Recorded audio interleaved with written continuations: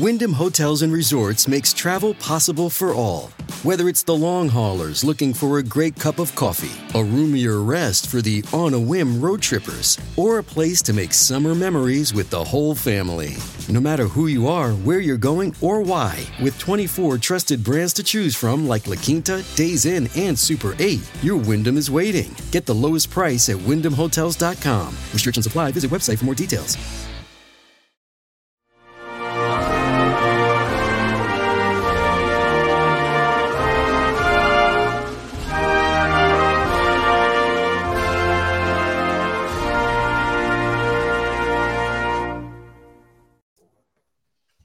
Morning, everybody.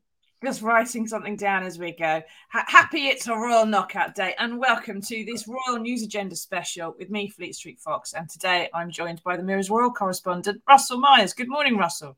Good morning, Susie. You may bow. This is the People's Pay-Per-View, so get into the comments, ask us your questions. Those of you listening later on podcast will just have to work out how to curtsy instead.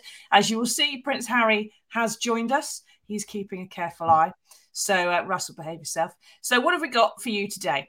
Now, the Mirror has splashed on the nurses' strike today and the fact the government's paying billions to agency staff to cross the lines while refusing the pay rise. Rather complicated fact by the fact it's often the same nurses. But we don't want to talk to you about that.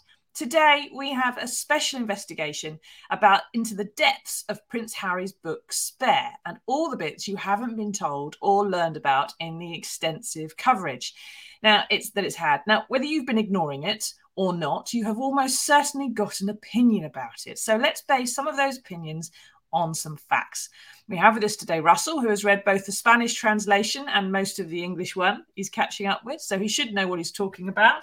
Here's my copy. Full of notes. Look at that. Actually been paid. Mine, yeah. Well, one would hope anyway, Susie. We haven't got the post-its, obviously.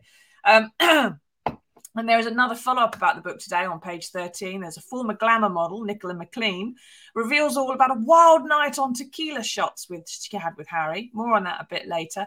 But first, Russell, you've been writing about, talking about, investigating this guy, his family for years. Was there anything, what was the most surprising bit of this book to you? Well, where to start? I mean, I think I've had a pound for every time over the last year or so that somebody said, well, how much more is there left to say? Then we probably wouldn't be sitting here because we'd be like, sitting on a gold mine. Because what have we had? We've had the Oprah Winfrey interview. We've had several US TV interviews. The Netflix series, which was over 6 hours that I had to watch, so you didn't have to. You seem really happy about your job. But then we have the book and lots of rumours about whether it was sort of some rewrites after the Queen had died. It was supposed to come out in November. That got postponed till December, and then January the 10th it dropped. And it did not disappoint at all. Well, probably for the royal family, but not for us journalists and royal watchers, because it was absolutely explosive, bombshell after bombshell. Very surprised that the targeted attacks on not only Prince William but the King. I mean, Camilla came in for an absolute bruising. She got called a wicked stepmother. Talked about her path to the crown, how she sort of dismissed the boys who had begged their father not to marry her. It goes on and on. I mean, Kate, who we all think is sweetness and light, turning her nose up at Meghan, asking to borrow lipstick, and not being too friendly when she joined the royal fold. So I think there was something for everybody inside the book. And then we haven't even mentioned Prince Harry's nether regions, have we? Because they were mentioned more than a few times. Yeah, probably far more than we'd get, for example, in Prince Andrew's book, if he ever wrote one. Now, Mike says, can we have a Republican special next week? Every day is a Republican special. So, yeah, we need to get Kevin on. I mean, Kevin Maguire, our resident Republican. I actually did a Facebook Live with him, actually, and we sort of battled it out. Not that I'm a huge monarchist, just doing the job, as it were. But Kevin definitely nails his colours to the mast. And it's maybe we should have him on again. It was quite a good fun. Yes, when we get a royal story and Kevin's on the news agenda, he's always quite good fun. It was very enjoyable. Now, get into the comments, everybody. Ask us your questions. Have you read the book? Have you refused to read the book? What is your opinion based on whether or not you have read the book or read the Mirror's coverage or someone else's? And what do you think about the fact he's even written it at all? Was there anything in it which surprised you, or is all of it, as Kevin Maguire would say, well, of course they're dysfunctional? Now, while it's been reported that Charles calls his son darling boy and he's a bit of a useless dad, there's a few things not been mentioned that I haven't seen anywhere else. And one of them is that Harry blew up his dad. He exploded his father. Now, listen to this. While he was training to go to Afghan as a forward air controller the first time, he was based at Sandringham and he was talking in planes to come and bomb a pretend target and, say, oh, we bombed it and fly off again. And at some point, when he realised he was there, his father popped down to see him and said, hello, how's it going? And Harry said, it's great, but I'm working. And so Charles said, oh, sorry, bothering you, and drove off again. And then this happened. He drove off. As he went down the track, I told the Typhoon, new target, grey Audi, headed southeast from my position down track towards a big silver barn oriented east-west. The Typhoon tracked par, did a low par straight over him, almost shattering the windows of his Audi, but ultimately spared him on my orders. Now, that's sort of quite funny. If I had a Typhoon, I might well try and bomb someone with it and give them the sort of the heads up. But their relationship, Russell, it's a really strange one that comes out of the book. He's one of the standout bits is the huge number, a revolving number of sort of alpha male father figures that come through his life. The equerries, some of the staff, his bodyguards, his CO, some of his commanding officers in Afghanistan, for example. These ex-military types, cool, ruthless leaders of men, what you'd want out of a king, really, say, in history. He just doesn't have that relationship with his dad, does he? Is that part of the problem, do you think? Yes, I think so. And that passage you just read, I think a psychologist would have a field day with it, because there are these sort of layers that are spattered around the book, talking about his relationship with his father and how, Charles almost becomes this forlorn figure who has failed Harry and at every juncture within his life, talking about that when he finally went to him. First of all, it talks about when he came in and told him Diana had passed away. His mother had tragically died in the car accident in Paris. And he just sat at the end of the bed, didn't hug him, didn't cry, just sort of said, she patted his knee and said that she didn't make it. And that was it. He just left the room, and Harry, it paints his picture as though he was just left to get on with it. And at certain times, his brother was there for him, and then their relationship completely soured and is in the state that it is now. But in terms of Charles comes across as quite a sad character, and I don't think from knowing and working with him for many years that is the full picture, because I do think he might not be the archetypal of a father going to watch their son playing football or rugby at the weekend and cheering them on. But there is a sensitive side to him. And I just think that Harry is, as is well demonstrated throughout the book, he has an awful lot of issues. And his father is right. One with the father is right at the top of the tree, unfortunately. Yeah, it's sad. He really loves his dad. He's very understanding, it would appear, about the fact find it so difficult to express his emotions. He knows that it's there, and he loves his gran, and she's got the same kind of issue. He's never hugged her. There's one bit where he's talking about the Golden Jubilee and he wants to reach out and hug her because she's having fun. And he daren't, because no one ever has. Well, he talked previously, I think it was in the Oprah Winfrey interview, about this genetic pain and how basically his father said to him, well, I had to go through it, so you're going to have to go through it. And that was about not only his life, his upbringing, his livelihood, what it meant to be a royal, but also when you have a partner coming onto the scene as well. And that's what he articulated in the book about how he tried to explain how it was to Meghan, but obviously didn't do a very good job, because they didn't last very long. But you get it. As you mentioned, that Kevin would have probably said, well, of course they're dysfunctional. And I think that everybody would have known that, especially after Christmas. We've already been with our own families, haven't we? But the level of how dysfunctional they are is quite off the scale. And I think probably, Meghan had said herself that she thought it would be a royal family. She said this in the Netflix series, royal family, front facing, out and about, but behind closed doors, it would be a normal family. And I think demonstrated within this book, and everything we've known over the last year or so demonstrates that it pretty much isn't. No, exactly. And of course, we can't forget, Prince Charles wrote his own book, back in the 90s, or cooperated with a biography of him, in which a lot of this stuff was said, that his parents didn't really give him any emotional support, that he was raised in a very cold and emotionless way. So perhaps that's why Harry is fairly understanding that that is how Charles is, but is seeking it somewhere else, you know, from all these manly men who'd take him off to Africa and Afghanistan and places like this. And he knows he's not getting that from his dad. And perhaps why we're so a bit more understanding about Charles being a fairly poor father, because it's not really his fault. It seems to have been.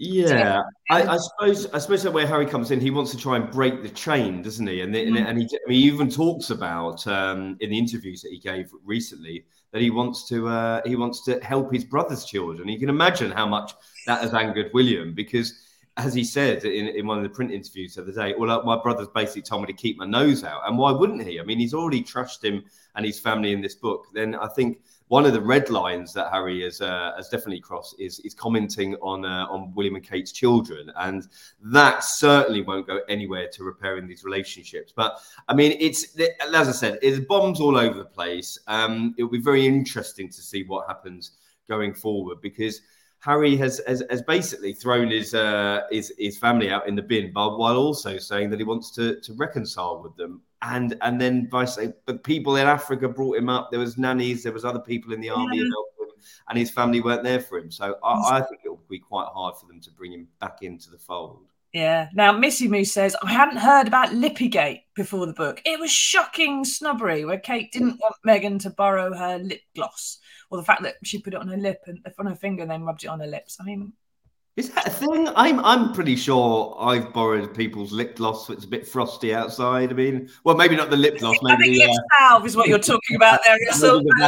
Yeah, but what new revelation coming out in your you got an exclusive. But I mean, is this a big deal? I mean, Kate comes across as quite snobby and uptight in several instances in the book, and I think that was one of them. There's another one where almost William and Kate had summoned Meghan and Harry over to their grand 20-bedroom apartment at Kensington Palace, and they're sort of sitting on two throne chairs like Peter and Katie at the other end of the room, and they're just sitting on a couch being admonished. It's it all becomes a little bit, the hierarchy all plays out, and you can understand why Harry.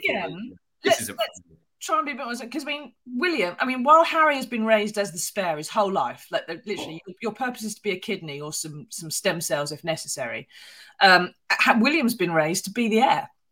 And so when he does have his own family home in Kensington Palace, and Harry says, well, it looks like a museum, it's full of all this stuff, and he's probably got he's going to have a sense of his own grandeur, isn't he? Because he's been treated like that his whole life. William has. Well, very much so. And yes. I mean, Harry was coming in for a bit of stick living in Nottingham Cottage, and it's a small cottage. It might be on the Kensington Palace estate, but you can understand he wasn't being given the freedom to do what he wanted to do. You can understand him coming from the issue of like, well, where do I fit in this? I'm kind of working for the family business, but I'm not even getting a shareholding within it. So, but then there would have been a better way, I think. I mean, indeed, they did end up moving to Windsor. They had sort of the run of it out there. They weren't being bothered at all, and yet it still wasn't enough for them. So there's definitely some issues all over the place with the family as well, isn't there? Yeah. Now, Ian says, Harry seems to be trying to run away from the royals, but I don't agree with all his slating and dropping stuff. That's damaging the crown. It strikes me, Ian, that what we've got here is a Princess Di for the social media age, as I think someone put it on Twitter the other day. He's not doing anything particularly different to the kind of stuff his mum said. She would have said in 92 rather, that she just wanted to break some of the problems that the family had and wanted to make it better for her sons and for the children and that going forward and all the rest of it, and that we needed to talk about these things and be more emotional. This is where we are. Diana is his mother and Harry is very much her son, isn't he? Now, keep asking your questions, everybody. Get into the comments and let us know what you think.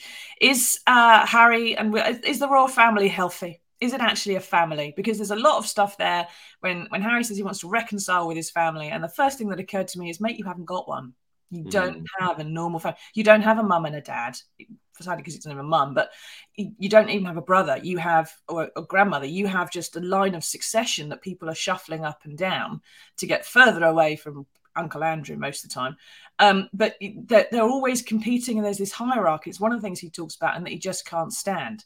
So I don't know if he's got a family he wants that perfect alpha male dad and a perfect, alpha male older brother kind of thing, and they all have a nice role together. I can't. That's not these people, really. Yeah, I mean, there's a reason they call it the firm, isn't there? Because it's a family business, and it's very, very separate from family. And if you've watched Succession over the last couple of years, it's very, very much like that. There's a matriarch, patriarch at the top who pretty much is running the show, and then all the other people are vying for the attention. I mean, that's what Harry was talking about. I don't know whether I buy into this completely, but he's saying that the royals always vying to be on the front pages, always vying for the attention, to have their charities and their engagements more publicly known. It's kind of, a little bit of squabbling, but as you say, it's dysfunctional. It doesn't really fit into the normal family mode, and everybody else seems to get on with it. They end up being a bit damaged down the line, and you can understand why Harry was saying it doesn't need to be like this. However, there are more people that think, well, it does need to be like this. It's been going on for over 1,000 years, and that's the way it is, old boy. And you either put up or you shut up, don't you? And therefore, exactly. There's a bit of that. I mean, he's gone about it a way that a lot of people don't agree with, but I don't think we've heard the last of it at all. No, of course not. We'll get onto that at the end. Don't skip ahead, Russell. We've had a few things like the monarchy does, slow and steady on this particular broadcast. So, and one of the things that is talked about in here, just on that point about the royals quibbling with each other, is that they're vying as to who gets how much in the court circular and who is seen to do the most engagements. But how many engagements they can do depends on how much money they get out of the top. So William and Harry are relying on their father to fund their engagements, but yet rather than we get accused of being lazy or something, or not doing enough work because their number of engagements might have dropped. But that's dependent on their father, not them. And they can't do stuff that isn't approved of. And the rest of the family, it's dependent on the monarch. So it's a bit like they're vying to get in the court circular and look like they're doing the most engagements, because actually what they're trying to do is they're pitching, aren't they, for more money the next year, like any business or any employee. You're coming up to personnel review time and you're going, well, I need more money to do it for my budget, for my job, to go and do this thing over here. They want to prove they're effective, and that's not a family. This man doesn't have a normal family. He's in a business. He's in an enterprise. Well, it is an institution, isn't it? But well, it is. I mean, just and on that point, the squabbling even becomes so ludicrous that it's definitely like a business, but even some sort of alternate reality, because they're discussing about what their engagement should be over the next year. Harry's talking about the fact that he wants to do something in Africa, and apparently, according to Harry, William snaps, Africa's mine, you've got veterans. I mean, on what planet is that a normal conversation? Yeah. But that is the hierarchy. You can't do things that the bosses are doing, whether that's the late Queen, Charles, or William. And I think that definitely Harry and Meghan had those issues, that they were wanting to do parts of the job, as it were, but other members of the royal family already had their fingers in those pies, so they couldn't get involved. And this tells you how dysfunctional it is. And there isn't a set program, even though it's been going for centuries and centuries. Those are the big problems. It's very much what you can fight for, isn't it? Now, Fred says, is Charles Spencer not a father figure for Harry? He references in the book, the funeral wallop, I suppose, the speech that Charles Spencer gave at Diana's funeral, but he doesn't really talk about him much after that. So it would appear probably not, Fred. Now, keep getting into the comments. Ask us your questions. What do you think about how the royals are organised as an institution? Is it a fair institution? Is it one of those ones that we used to lock people up in with padded rooms? And perhaps we ought to just let the doors open now and let them have their freedom. Now, we've been through Prince Charles and the father figures. We've had a little discussion of the hierarchy, but it's been reported. One of the things that was mentioned, Russell, was that Harry wasn't really William's best man, and that was, quote, a barefaced lie. But in the book, there's a bit more detail on it. So listen to this. Will's best men were just two civilians, two innocents. Had they been outed, the rabid press would have chased them, tracked them, hacked them, investigated them, ruined their families' lives. Both chaps were shy and quiet. They couldn't handle the onslaught and couldn't be expected to. Willie explained all this to me, and I didn't blink. I understood. We even had a laugh about it, speculating about the inappropriate things I might have said in my speech. Now, he then goes on to say that he did make a bit of a speech, and what was in it? He did some of the telegrams and stuff like that, which you normally expect the best man to do, and then these other two gave a talk at Will's wedding. But the fact that was kind of all reported as, I wasn't best man, my brother lied, when the truth, the deeper context is a bit that, well, there were some others who didn't deserve that attention, and so I completely understood that wasn't really my role. That's the kind of minutiae which isn't terribly hurtful or bad or damaging to anyone or anything, but it does get a bit misrepresented. And that's the kind of tiny thing that Harry obsesses about. And it sends him round the twist, doesn't it? So how does that happen? How do we get from the point in the book where he's saying, I understand I wasn't best man, to it being widely reported all around the world, my brother told a barefaced lie? Well, it's the language used. I think that as you hit the nail on the head, it's Harry's obsessive nature, whether it's his family, whether it's being told no, the press, his mother. I mean, it's completely layered within the book.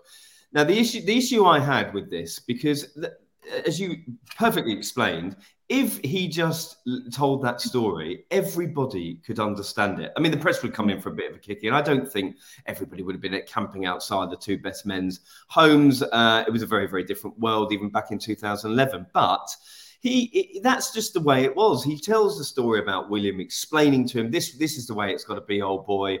Sure, you understand. But then to use the language of a barefaced lie makes it very, very aggressive. And I think that, again, his relationship, which is in the gutter with his brother, just sort of rails through once again using this example. I mean, he might well be talking about a lie, say, by his brother's office rather than his brother. But, the fact that this family communicate through their offices, really not necessarily. They don't pick up the phone to each other. They don't seem to. I think only Harry and Wills appear to text, some of the younger generations, but the older ones, it's all very much talk to father's office and get a phone call placed later on today sort of thing. Now, you did mention some other things, and Wills does come in for a bit of a pasting in the book, as we all know, but there does seem to be a bit of a good reason for it. Once or twice. For example, when Harry, as you said, Russell, starts wanting to talk about environmentalism, having just already set up the Invictus Games, which were very successful, he decides he wants to do something about environmentalism and damage to things in Africa. He goes out with some friends in Botswana, he saves rhino from poachers and things like this. But, Wills is quoted as saying, you can't, it's furious. He doesn't want Harry to do anything in Africa at all, in terms of like a public, have an issue in Africa. If you like, he can visit it, he can go there. That's allowed, but he's not allowed to talk about it. He says, rhinos, elephants, that's mine. I let you have veterans. Why can't you let me have African elephants and rhinos? Now, I can just imagine the stamped foot that probably accompanied that.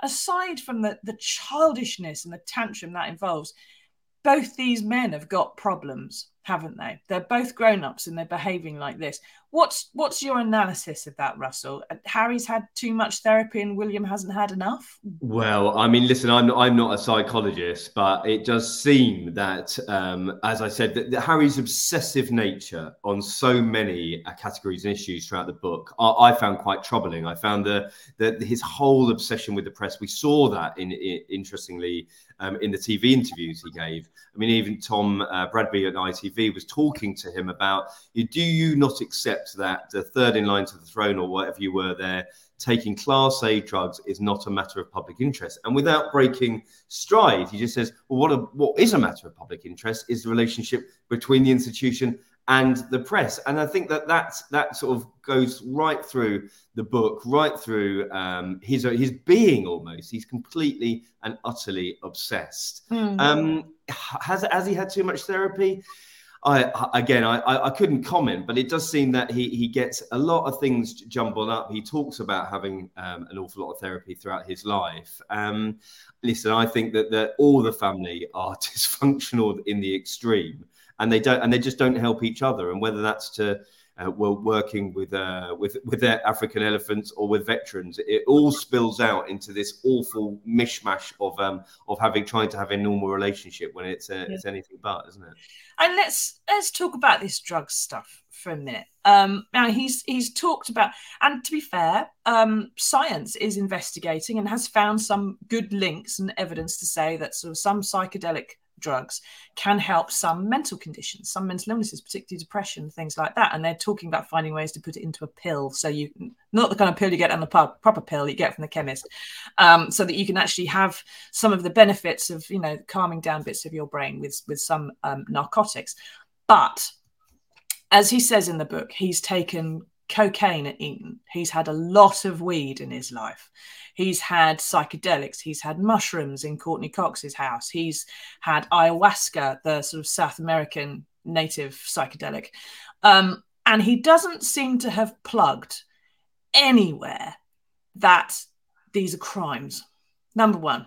And he's third in line to the throne, which is the point Tom Bradby was making.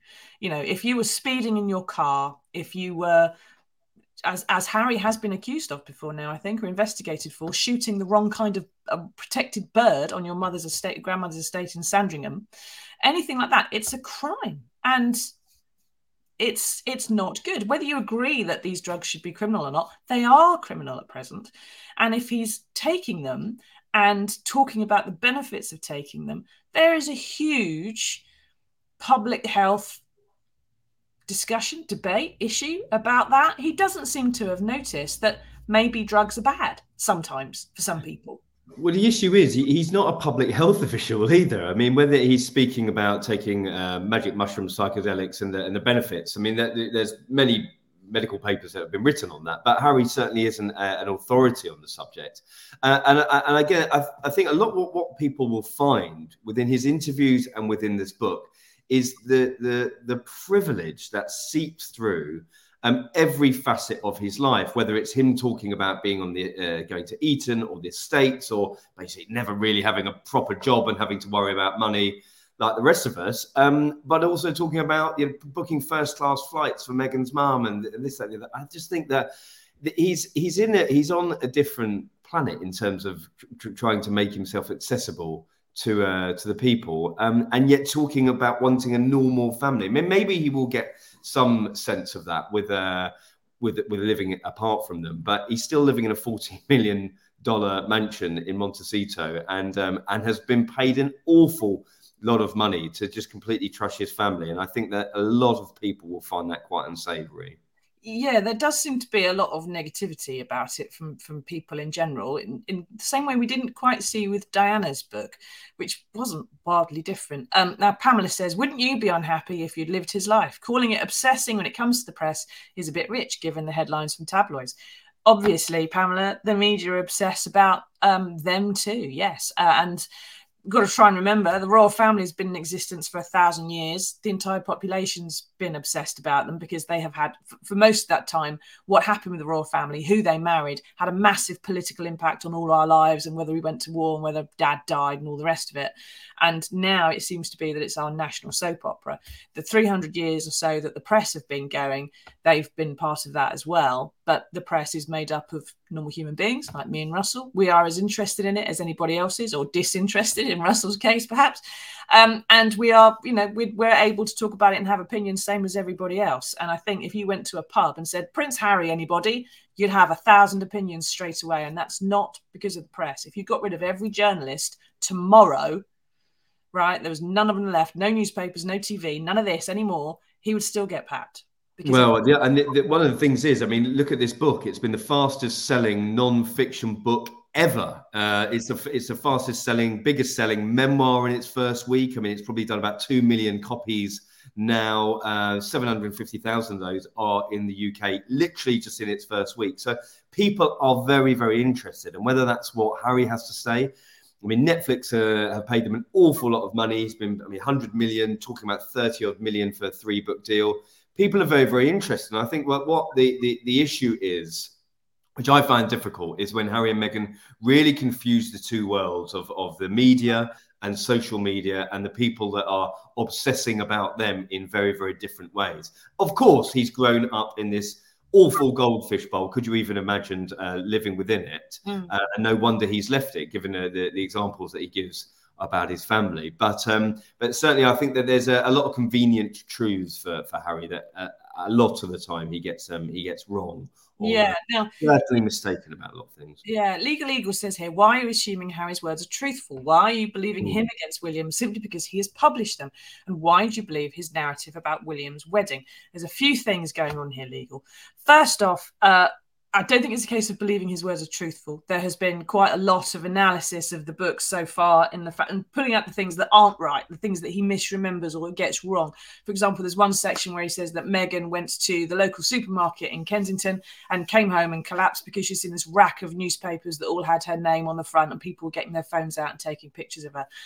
It didn't happen. She wasn't on the front on that day when we all know she was there and we can prove it. So there's and those newspapers weren't next to the tills, all this stuff. There's things that are wrong. But he does also say in the book that he's got a huge problem with his memory. And this is one of the things. He says that he's got a problem with his memory, perhaps linked to his mother's death and the problems with that, because amnesia can be part of grief. And he said, I just can't recall stuff. My memories, memory involves feeling and I don't want to feel. So I just can't remember some things. And what he does remember is obviously a bit up in here. And as for when you're believing him against someone else or putting his words because he's published them, it's the same with Diana in a way. If someone publishes it, you go, well, is this true? And if someone else doesn't answer that question, then you're kind of left with the view that it is. And this is the problem that the royal family's got at the moment, isn't it, Russell? That if they're not talking about the book, then the book, true or not, becomes the accepted narrative. It becomes part of history because that's the only thing people can reference.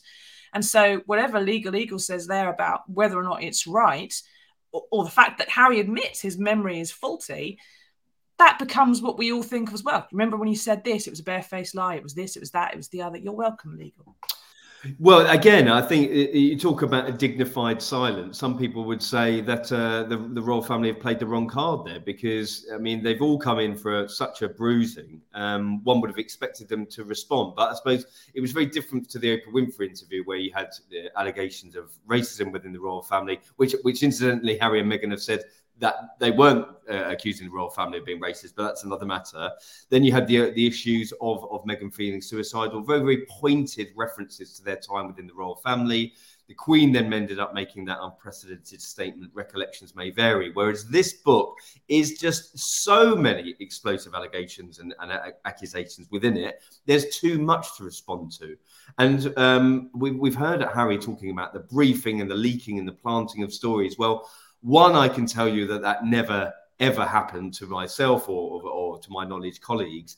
But also, it hasn't happened now. Absolutely. Buckingham Palace, Kensington Palace have shut up shop. They haven't said anything. They're allowing this to just play through, hoping it will end up going away because we're moving towards getting back to work.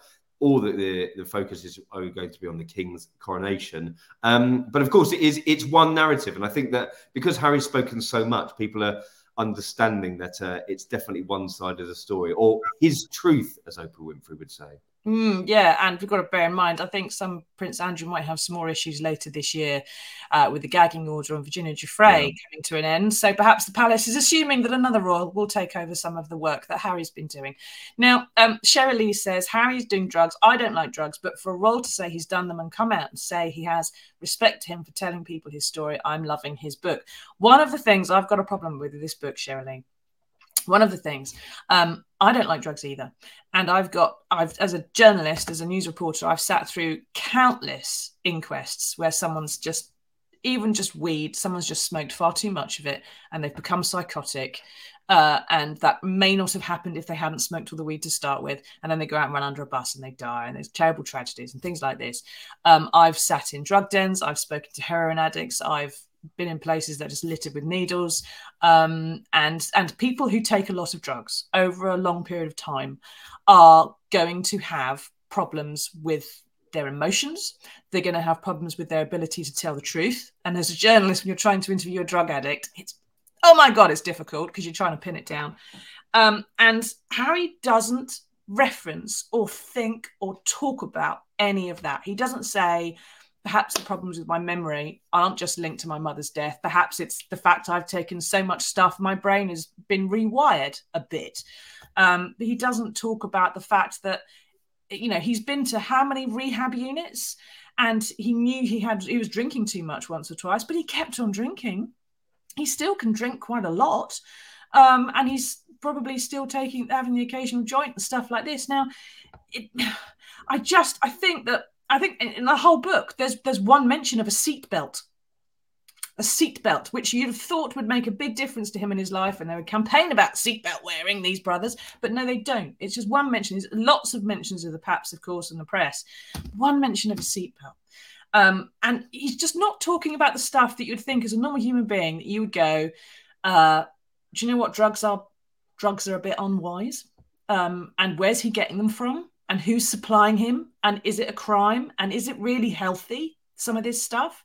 And he's talking about using psychedelic drugs to medicalize or to treat his own mental health. And you go, well, hang on, mate.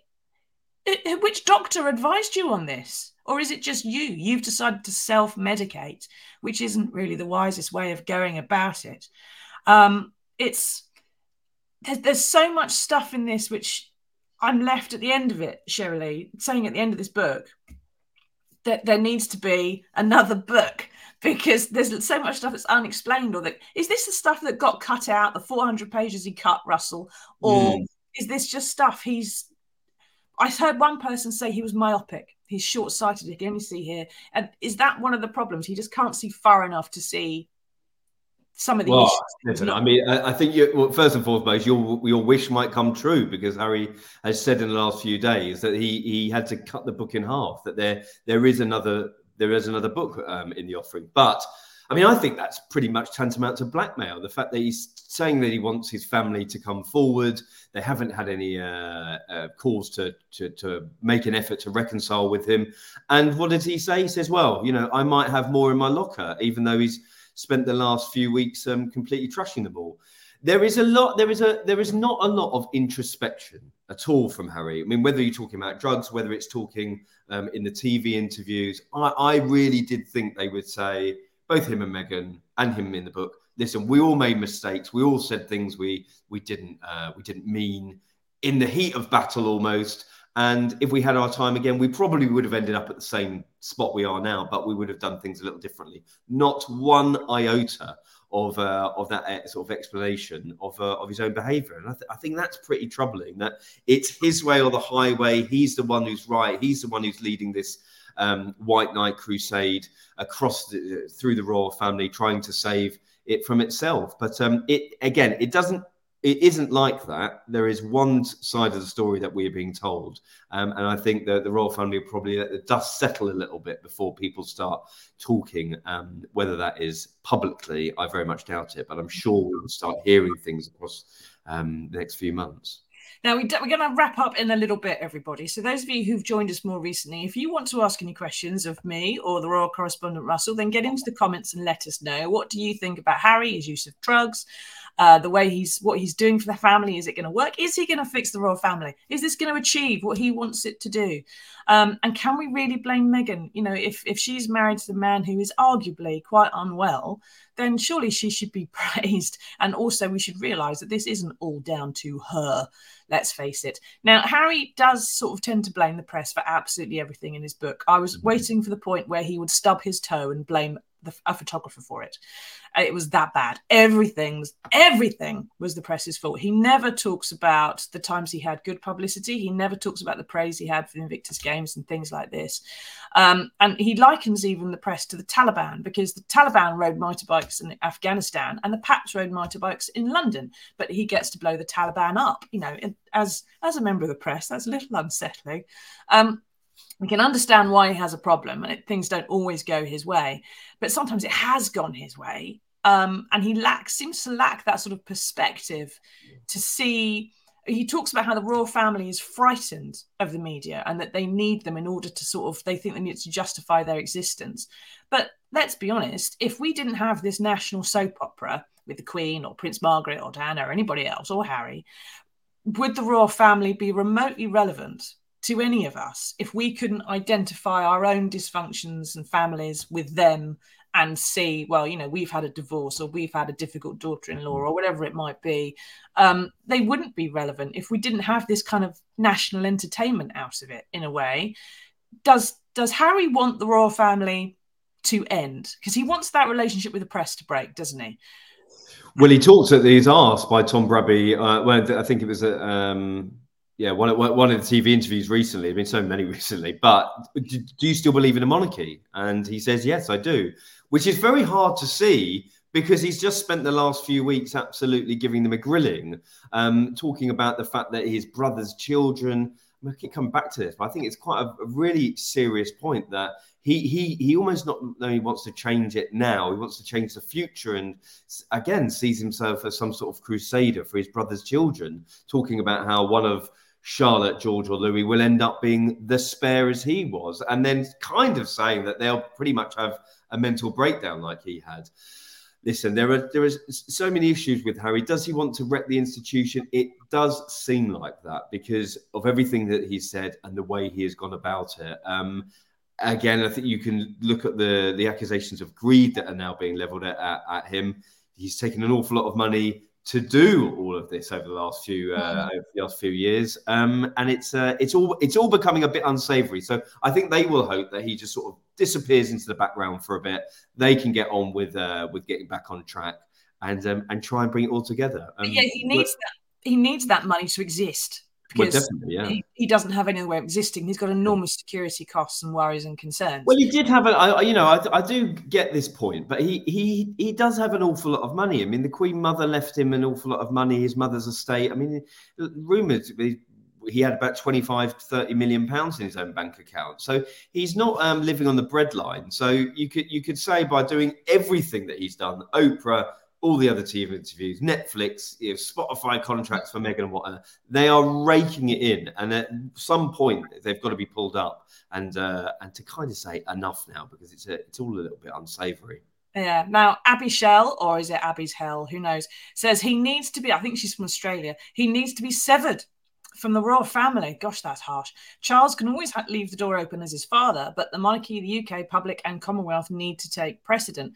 This is the issue, Abby. This is the entire thing. It's a family that is also a constitutional organisation, if you like.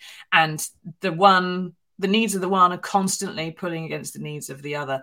Is it fair and reasonable to do this? Now, Harry would probably say he doesn't want to destroy the royal family. He wants to shake it up a bit. But let's just see what would happen. If Harry got everything he wanted, okay, there's no more cooperation with the media whatsoever. They not that they cooperate much in my experience anyway, but they just don't deal with the media whatsoever under any circumstances, right? But they have to correct every single royal story that there is. So they do have to say every time there's a little tiny thing, they've got to correct every single tiny issue. They've got to be aware of, royals looking at social media comments and worrying about that and deleting them and catering for that. They have to carry on. They have to treat every single member of the royal family as equal. All the children matter just as much in terms of the monarchy and the institution. So that means you don't really have a king or a queen who's a king or a queen anymore. You've always got 3 or 4 kings or queens who have equal status in the hierarchy. That doesn't make any sense. Or do you just have one monarch whose job is to be monarch and the spare is allowed to go off and do all these issues all around the world? Because then what's the monarch left to do? Just to sit there, wear a crown? I mean, we can do it, but it's not particularly stressful, is it? I don't know what Harry's end game is in terms of whether what he wants is even, if he wants it to be better for Louis and Charlotte, how can it possibly get better for them if you still have that institution? Because you've still got what Abby was talking about there, the constitutional pull, the fact that Commonwealth has to come before family and the monarchy. You still have the fact that one of them is going to have the grandeur and the big house and the money and the crown, and the other two are going to be reliant on them for funding. And how many of us are on great terms with our siblings that they would actually keep giving us millions every year? Not an awful lot, probably. I don't think that would really happen. I think he wants him on bended knee to apologise to him, and that's from his father right down to his brother and who else has offended him over his livelihood, life. Yeah, but listen, I mean, I think what does Harry want? What is his end game? I mean, he's made an awful lot of money by doing the one thing that he knows how to do, which is talk about his life and the royal family. So. Where does it end? I mean, I cannot imagine him going to the coronation. I think that there may be some form of, discussions with him, because I think the family will be worried for him. I mean, he doesn't talk like a well man, put it that way. They're talking about his obsessive behaviour, the things that are eating him up, talking about the fact that he's very, very happy with his new life in California. Sometimes it doesn't always appear like that. And I'm sure moving to a foreign country almost forcibly and not being able to come back to Britain, as he said that he does miss, must be grating on him. So I think he will want the reconciliation, but I'm not too sure the family will want it. I think he wants a reconciliation with this ideal family of his, and he doesn't. Which doesn't exist in any parallel universe at all. It just that will not exist. They feel as though they've got a job to do. I think the last comment was about the UK, the Commonwealth, and the realms. That needs to be protected at all costs. You talk about the Queen's duty before everything. Well, that still has to reign through, and that unfortunately it's not going to be how Harry wants it. No, and as everyone knows, recollections can vary, especially if you're taking mushrooms. Now, one thing we just need to quickly talk about, there's been reported that, for example, when Meghan met Kate, she tried to hug her and she sort of recoiled a bit and didn't like it. But it says in the book that when she met welcome travelling soap 44 minutes late to the party, it's reported that when she met William for the first time and Kate wasn't there, it's the first meeting, she just Meghan reached forward and hugged him, and he recoiled, and he just seemed to dislike her, probably on what Jeremy Clarkson might call a cellular level. Everything about Meghan he was concerned about, especially the speed with which his brother had fallen for her. And I think perhaps, he fell very quickly for Chelsea. He fell very quickly for Cressida Bonus, according to this book, and very quickly for Meghan as well, and then decided Meghan was perfect. He's got this idea, because his mother died when he was 12, perhaps, that his mother is now perfect, okay? And he's met a woman who is perfect, and she's already famous, so she won't mind the paps, kind of thing.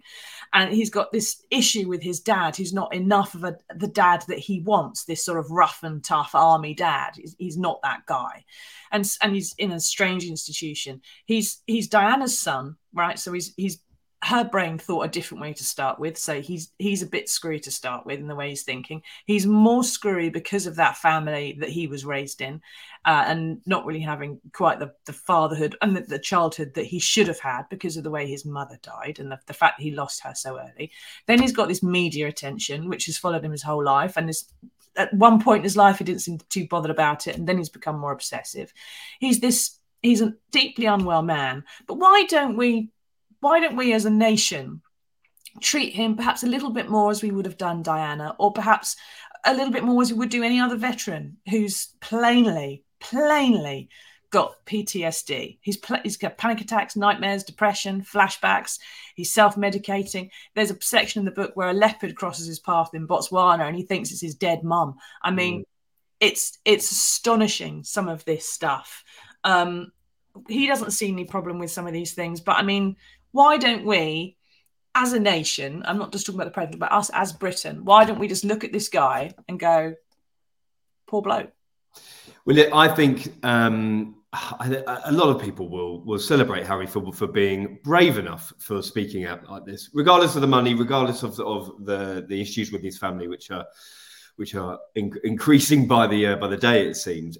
The fact that he's been able to put his thoughts down, as he says, get his truth out there, sick and tired of all the things that have been written about him over the last 38 years. Why on earth wouldn't he do it, given the opportunity? So I do think it will be a cathartic process for him. One hopes he finds a solace in this process, because, as I say, he does feel, to me, like a particularly unhappy soul, and that's not nice for anybody, is it? We want the family to be able to get along. I do think there will be some reconciliation on the horizon. I do think the family will be worried for him. I think there will be some introspection from their point of view to say, we did fail him. As Charles said himself during one of their dinner meetings, I should have got you the help that you needed. Harry, to his credit, says it wasn't your fault, Pa. So hopefully, in the future, there will be a bit of a coming together and stop the mudslinging, I suppose. Well, I'll have to see. Now, Carolyn, sorry if I've got the pronunciation wrong. His book was intended to upset people who he believes has wronged him. It's quite malicious, really. Basically, it's a form of trolling his enemies via his written words and verbal accounts. Harry might say he's just getting his own back. How many words have been written about him over the years? Billions, trillions. And how many words has he written here? 500 pages. He would say this is merely one punch in a huge battering that he's had. Pammy says his childhood trauma is very prevalent. He hasn't felt heard growing up, and this is his way of seeking validation, clearly. But one of the things we've got very quickly before we move on to our quiz, we've got a little quiz coming up at the end for Russell to test his knowledge. But we want to talk about, because obviously it's really deficient, we want to talk about the fallout and what's going to come next. So Nicola McLean's in the paper today talking about a night on tequila shots she had with Harry and her husband, but that's mentioned a bit more lower down. This is what's going to happen next, isn't it? Because he's lifted the lid off, Russell. All the people who feel that they've got something to add, who may well have just not mentioned it previously because you don't talk about your friendship with the royals, and now have no reason to keep their mouths shut, do they? What's next? Are we going to hear from his dealer? Well, you might do. You might well find people coming out of the woodwork who have felt that the pressure had been on them to not ever speak about his affairs.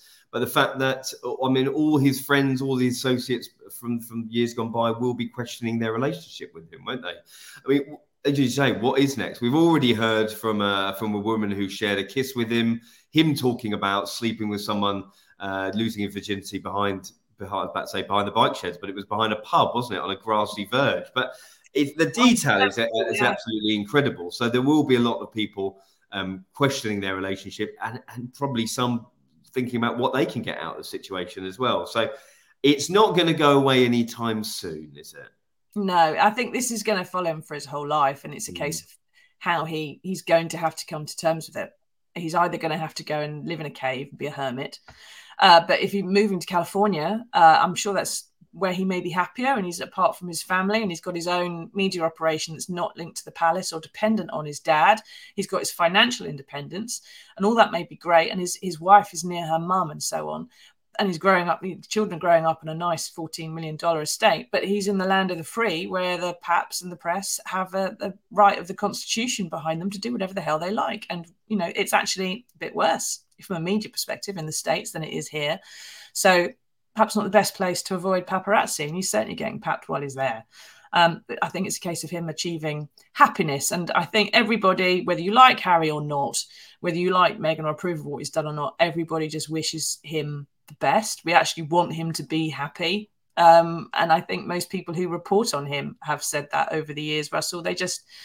You and your colleagues in the Royal Court, who he hates so much, everybody just actually feels quite sorry for some of these people, and they just want them to, if this is how he's going to be happy, go and be happy. I think that a lot of people have been doing this job a lot longer than I. Talk about famously when Harry was fantastic to be around, loved being around the press. He would come down, have a beer with them, laugh and a joke. Going on royal tours can be quite arduous. I don't know he's been on benders with, for goodness sake. Listen, he was just he seemed a lot happier. And at some stage, it's grated with him that he hasn't been able to deal with it anymore. So I would just conclude by saying I do find some of the issues in his book troubling, and you just wish him the best, because it's never nice to see someone admitting to struggling, and I think that's what he has articulated in the book. Yeah, hopefully he will find some peace. I think is the important thing. Right, thank you everyone for taking part. Thank you for all your comments and questions. If you've got any more you want us to wrap on, then leave them in the comments, and we'll try and get to them at the end. But first off, we've got a bit of a quiz, because I want to test Russell's knowledge. It's very short. So we'll start off with an easy one for you. What was Harry's nickname, and how did he get it? It's Harold, and I forget how he got it. You can enlighten me. I'm looking for a different answer. His nickname, which he got in Botswana, was Spike. Oh yes, okay. Can you tell us how he got the nickname? No, I can't. No. I do remember reading this bit though. I remember reading this bit in the Spanish translation. Yeah, so it was probably El Spico or something. But no, I think because his hair was sticking up or something like that. He had very thick hair at the time. I think the way it had grown back after it got shaved at Eton by accident, and then he went to Botswana and it grew back a bit spiky, and so he got nicknamed Spike. Now, so what was the name of the bodyguard who saved Harry from a hand grenade? Oh, gosh. Mark. On top of it. Mark. Billy the Rock. 0 out of 2 so far. 0 out of 2 from the Royal Correspondent. Now, who bowed to Harry when he went to Afghanistan as a soldier? His brother. Incorrect. Gurkhas. Oh right, yeah, no.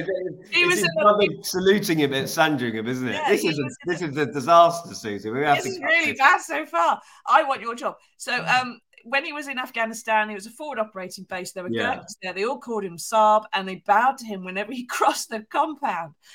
Now, maybe you can get this one. What alcoholic drink does Harry not like? Pass. About drinking gin and tonic, tequila, everything. He hates beer. He doesn't. Oh, yeah, I mean, I'm sure I've seen him drinking a beer before, so I don't know why he hates beer. This may be one of the recollections, may vary. Yeah, I think so. I think this is one of those issues. Right. So 4 questions. The 5th one, the last one, Russell. Can you try to get this one right? Good Lord. I mean, they are pretty left field, these questions. Try and pull it back a bit. Now, who or what did Prince Harry refer to as very scary malware? Malware? He was talking about computers and about computer malware. Programmed Twitter. Sorry? Twitter, social media. No, the royal family. There we go. So 0 out of 5 on the most bizarre questions known to man. But don't play this to the boss. I'll never live it down. So I think we've proved Harry's point that royal correspondents they don't know anything, of course. Exactly. I don't know what they're doing. 0 out of 5. Even I'm surprised by that one, Russell. That's astonishing. Well done. Top marks. Right. Thank you, everyone, for taking part. I don't think we've got any questions to wrap on. During this talk, by the way, we've been trending on YouTube. We have been, we've got 6 times the viewers we started with. Welcome, everybody. If you want to catch up later on, you can replay this from the beginning if you came in late. You can listen to us on a podcast if you've got something else to do, if you look at Spotify or iTunes. And you can join us next Monday for another proper edition of the News Agenda, where we'll be talking about the big stories of the day and explaining what's really going on with them with a special guest. Not sure who it is next Monday, but it'll be another one of our staff, and you can come in and join us on this channel then. So if you haven't seen us before, come back on Mondays and Wednesdays, 9 a.m. We're always here. Thank you, Russell, for taking part. Go and read the book again and take some notes next time. Yeah, no, I don't think I want to be honest. It's been a bruising experience like the family, I imagine. Thank you for taking us through all that. Crikey, it's gone on for an hour. We will see you all again later on at some time, I'm sure. And I expect we'll see Prince Harry as well, because he's bound to make another appearance on this show. Thanks, everybody. Tatty bye.